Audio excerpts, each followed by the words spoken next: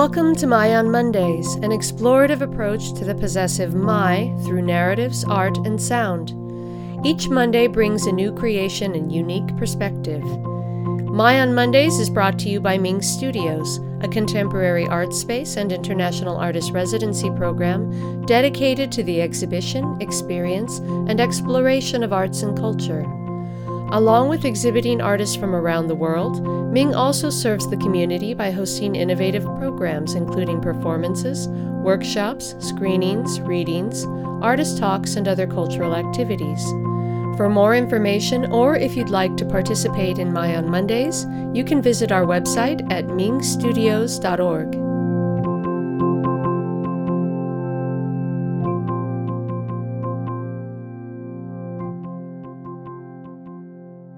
Hello and welcome to the 55th episode of My on Mondays. Today we have an interview with actor and writer Jodine Revere, who we're lucky to have as a regular contributor to Ming Studios programming. You can listen to her earlier contributions to My on Mondays in Episode 8, My Getaway, and Episode 20, My First Glimpse Through a Pervy Lens. In addition to her work on stage, in film, and readings of her personal essays, she's been part of two migration theory site-specific productions, S5 and Small Matters. Her first reading at Ming in 2019 became the springboard for her one-woman show, The Persistent Guest, a darkly humorous story of her trifecta of cancer experiences, less than desirable relationships, and life philosophy. After several postponements due to COVID, The Persistent Guest finally opens this Saturday at Boise Contemporary Theater. This show is not to be missed. Check out the link to get your tickets. So, good morning, Jodine. I'm so happy to have you here today and get to talk to you. I have some fun questions I'd like to ask you, but I want to dive right in and talk a little bit about your upcoming performance that we're all eagerly awaiting. The 3-year pregnancy, yeah. Exactly. By the time we finally release this interview, we will know the date. So great, yay! So the title of your one woman show is called The Persistent Guest, and Correct. back in 2019, you did a live reading at Ming that has evolved into this show. Can you take us back to the beginnings of this piece and how it began? Sure. So it started, all of the parts and pieces of it, I started writing a blog. Surprise, who doesn't write a blog? When I was diagnosed with cancer the second time, I've had that 3 times I've gone through that.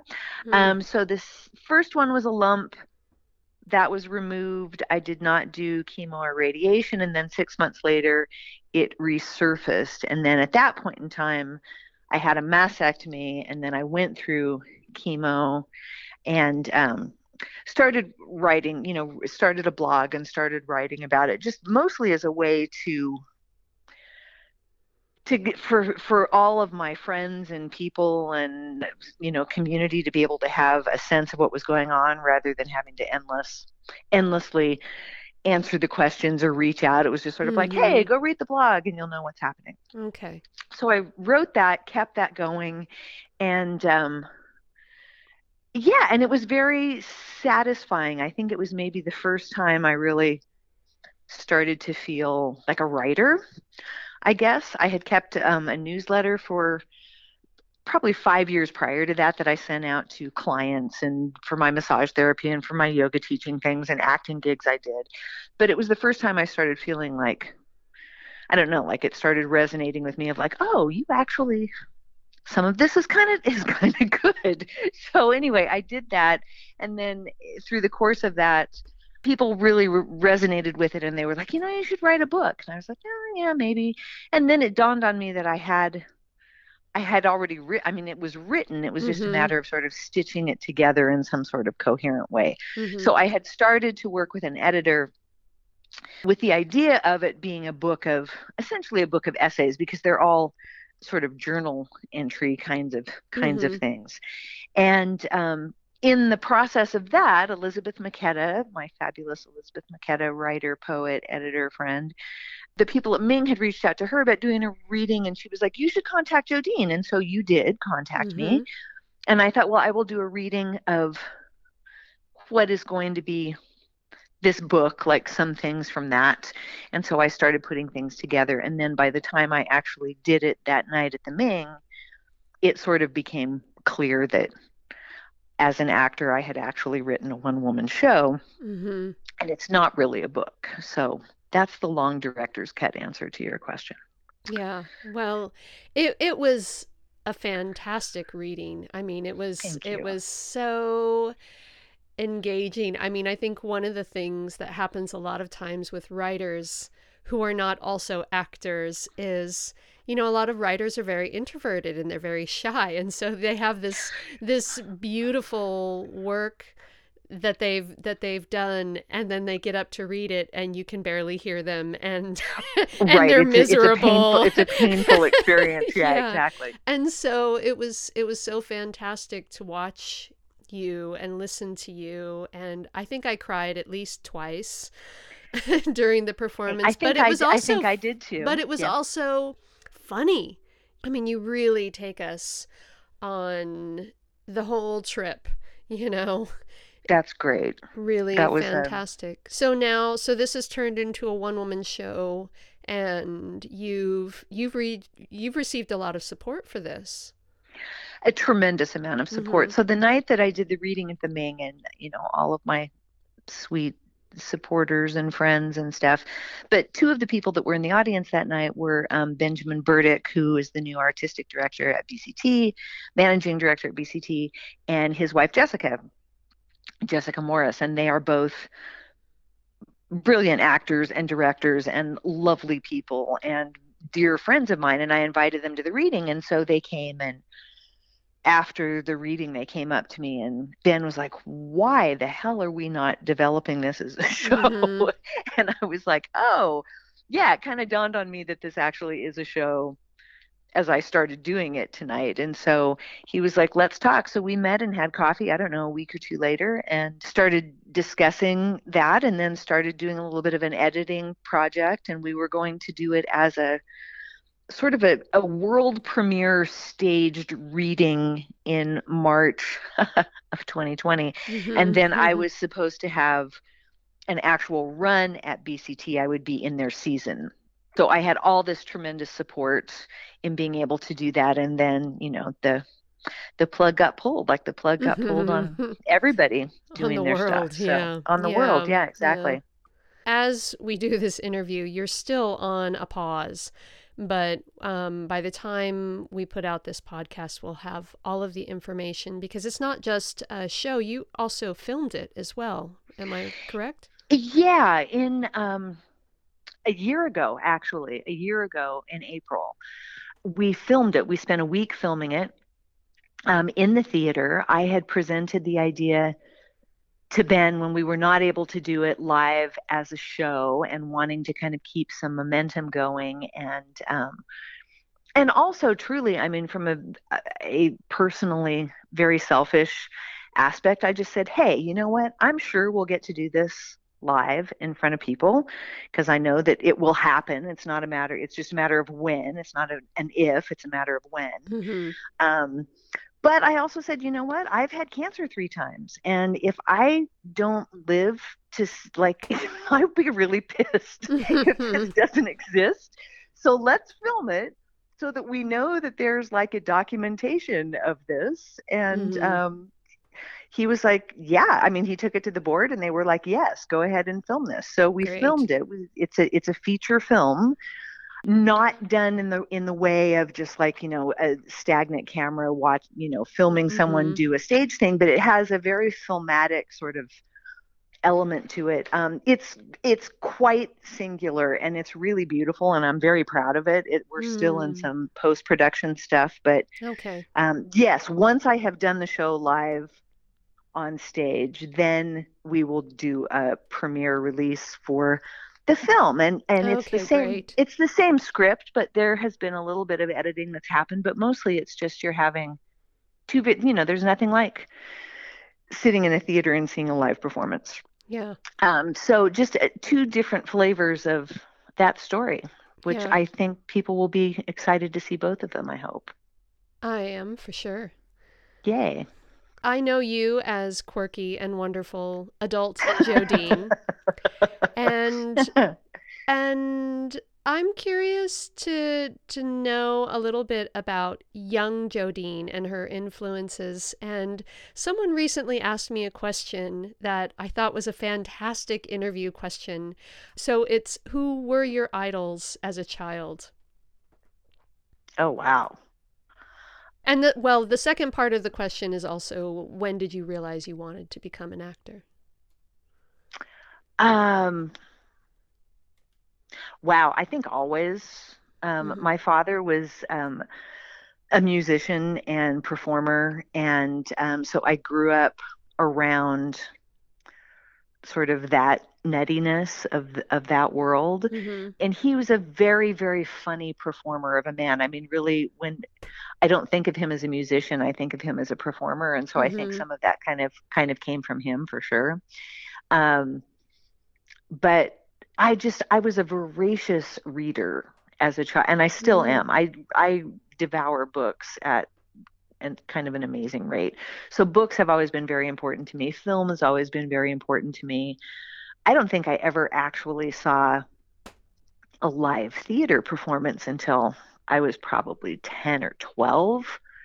Um, and I remember just being mind blown by that. Like, those are live people on Hmm. stage doing this thing. And so that was always interesting to me. But story, Hmm. the story and yeah, the costumes. And, I was a huge fan of musicals. And so singing all the lyrics to all of the songs and all of the things. I think the first the first thing that really took me was when the film Fiddler on the Roof came out. Hmm. I saw that movie in theater 7 times, and I was 8 years old, 9 years old, and was smitten with that story. One, I wanted to be Jewish. I thought that, like, I really thought that I should maybe like change tax there. Hmm. But just the story and the dad and the daughters trying to find their independence and people being sent out of the country and just weeping in the theater. I mean, I was like 8 or 9 years old, and I remember trying to talk to kids in grade school, like, have you seen this movie? Do you understand the important? Kids were just Hmm. looking at me like, I was watching Scooby Doo yesterday. I don't know what the hell you're talking about. So I was just always a weird, sort of too mature for my age, too artistically involved for probably my own good, most of the time. So I don't know if I answered your question or not, but No, I mean, I think um, so. I think so. That, I mean, idols aren't necessarily a single person, you know. Influences is maybe a better question, but I kind of like the idea of idols, even though many of us didn't really have them. right. Mm, Yeah, just people who were acting, people who were in the arts, like mm-hmm. that was my gravitational pull for sure. Yeah. I'm curious about your creative process, and this is something I've talked to other artists about occasionally. And for you, maybe it's a little bit different because I've never talked to an actor about this before. But what is your ideal environment for creating? Because a lot of us, when we create, we're doing it alone, which I imagine you're doing when you're Sure. writing. But for acting, it's a Right. little bit different. Just, I mean, because acting it's a collaborative, it Mm-hmm. is a collaborative thing. It's not a do alone thing. Well, sometimes it is. Well, I'm doing a one woman show, so kind of, sort of, Mm-hmm. um, but still, I'm working very much in conjunction with a director who has eyes on what is going on, and I'm getting the feedback of what is working and what is not working, and Mm-hmm. um, but ideally, just sort of an environment as an actor is just to be with with other people, that community of other people, and ideally a group of people that are good at what they do. I mean, to quote to quote my daughter, like, my goal is always to be the dumbest person. Like my Mhm. biggest delight is to be the dumbest person in the room. Mhm. Like I want to be surrounded with people that are so much better than I am, Mhm. so that I can learn, so that I have something to strive for. And yeah, generous actors who listen and pay attention, and are not about trying to grandstand, but there's a Mhm. very generous sort of give and take. Like that is the juiciest thing in the world, is to be with real professional people. Yeah. And the It's, same, I'm sure, for you. I mean, with musicians, with people that, like nobody's trying to grandstand, but everybody's mhm. like really listening and supportive of, and um, yeah, helping. That is the ideal Yeah. environment, isn't it? I mean, especially when you are in when you're involved in the arts, and I imagine in any kind of discipline, there is so much competition. I used to sing for performing groups, and there was always, it was just about the money or the competition, seeing who's better than Wow. who, and I just thought, I hate this. Oh, This is yeah. terrible. Like I don't want to Right. do this anymore. What is the point? This isn't why I got into this in the first place. And Right. and then I came here and began performing with a group that was just like, I mean, everyone cared about each other. Everyone was in it for the love of the art. And that's the essence of it, isn't it? I mean, I think that, Absolutely. And or that at you're least able what it to. should be. I Exactly. I mean, I think that is what it should be. Mhm. I do not have a competitive bone in my body, and if I'm ever Mhm. put in a situation of where there's like a competition, I'm just like, I'm out. Like I just Mhm. tap out immediately. I'm Mhm. like, no, don't like that at all. Yeah. Which does not mean that you can't. Not being competitive does not mean that you are lazy, or don't like hone your skills, or don't do your work, or don't bring it to the table at Yeah. all. Yeah. But it doesn't have to be at the expense of someone else, Mhm.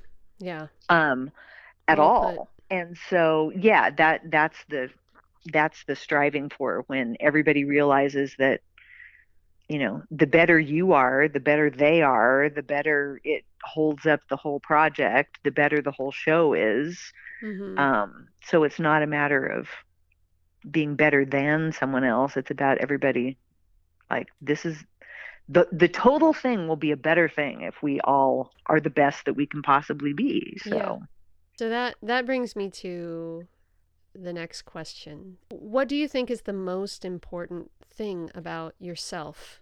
And it doesn't necessarily even have to be a good thing. It's just something that you think is important, maybe either for you to know or for others to know.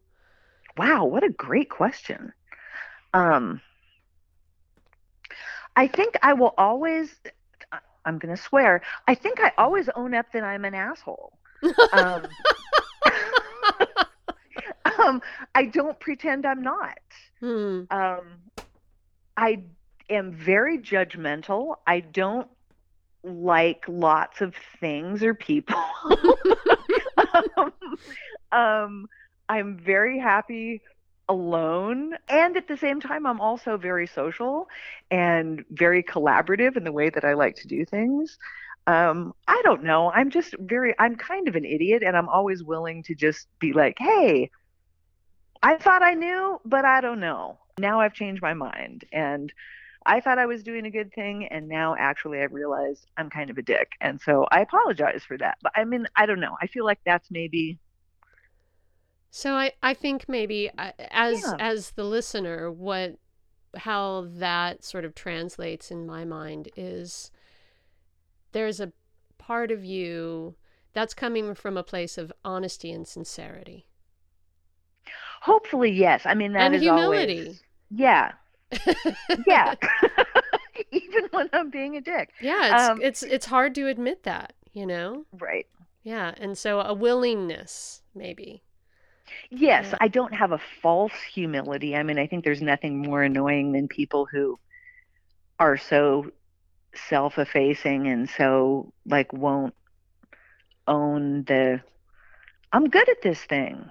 And it's Mm-hmm. okay to say that you're good at a thing. Mm-hmm. Own it. Yeah. Own what you do, but also I don't know.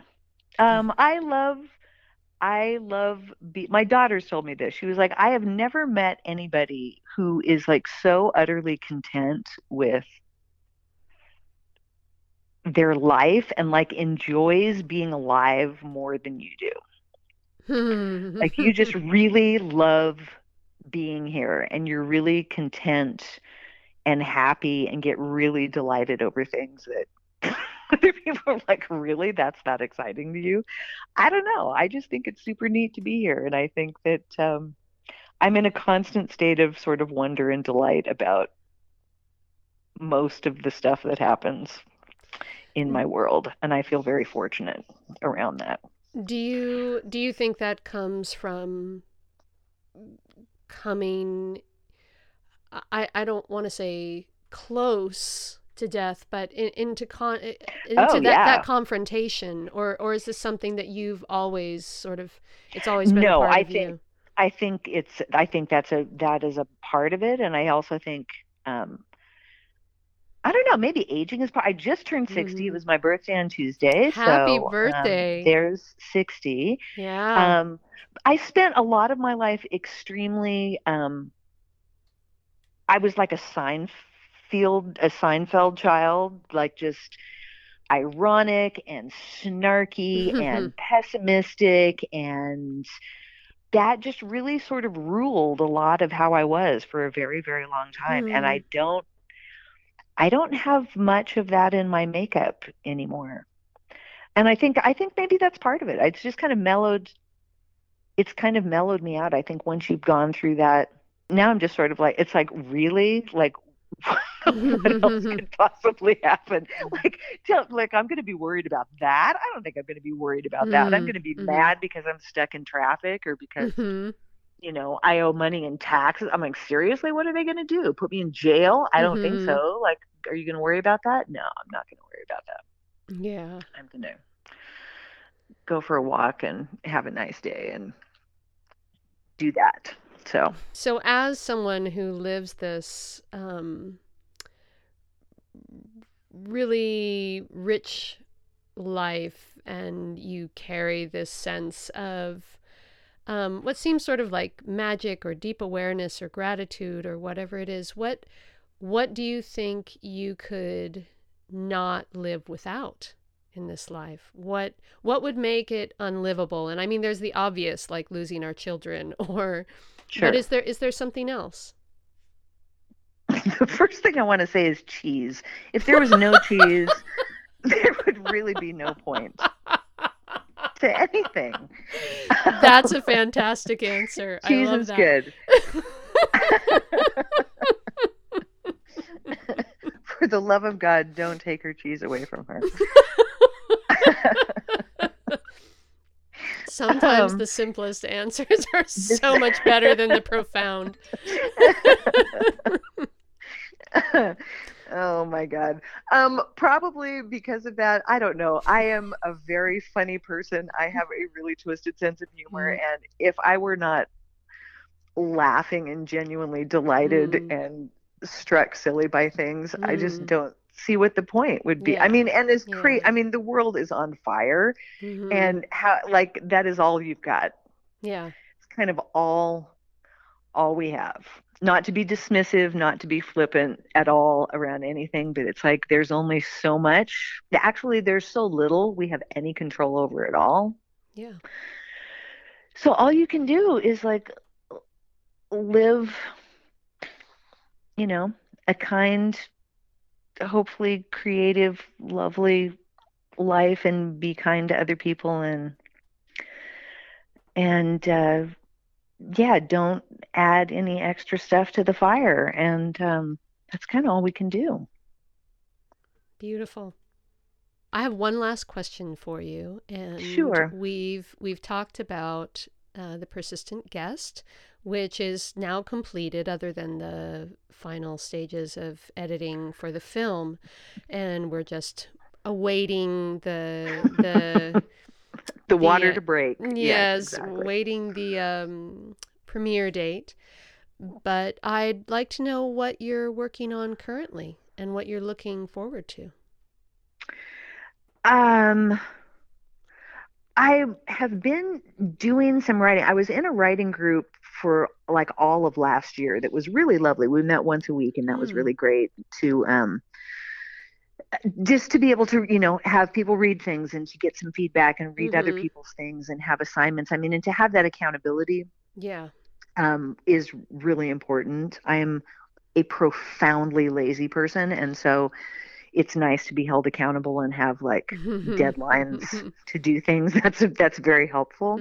And then I stopped the class because I thought I was going to do my show, and I haven't quite jumped back on the wagon yet. But I've been writing like mostly lots of personal essays, that is what I do. My daughter is actually she's a screenwriter, and she can actually create dialogue and characters and story in a way that I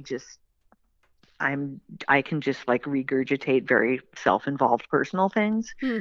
She can do that too, but I mean that other skill of like actually like creating another story and characters, that's not in my toolkit at all. So hats off to that. But yeah, working on some personal essays, some things like along that line, and still, keeping my brain slightly in this script, but not wanting to burn myself out before we have the opportunity to go back into rehearsal to polish it before we do it again.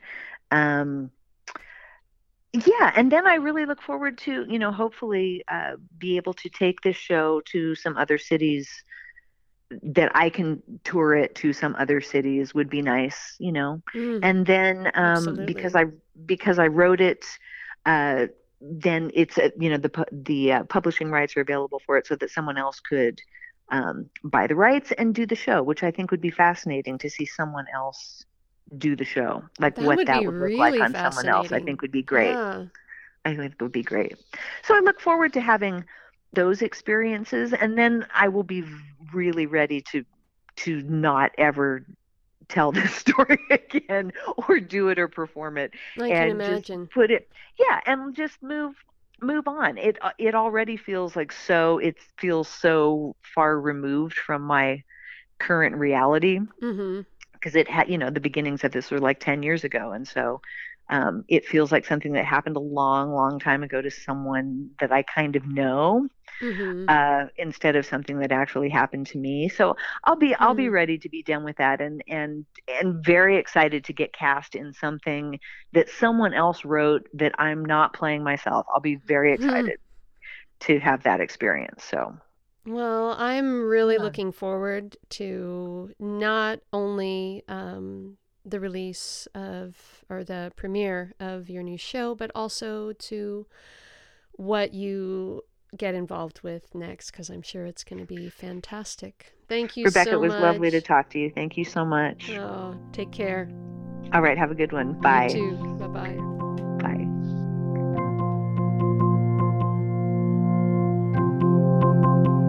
Thank you for joining us today. We'll be back next Monday. Tune in.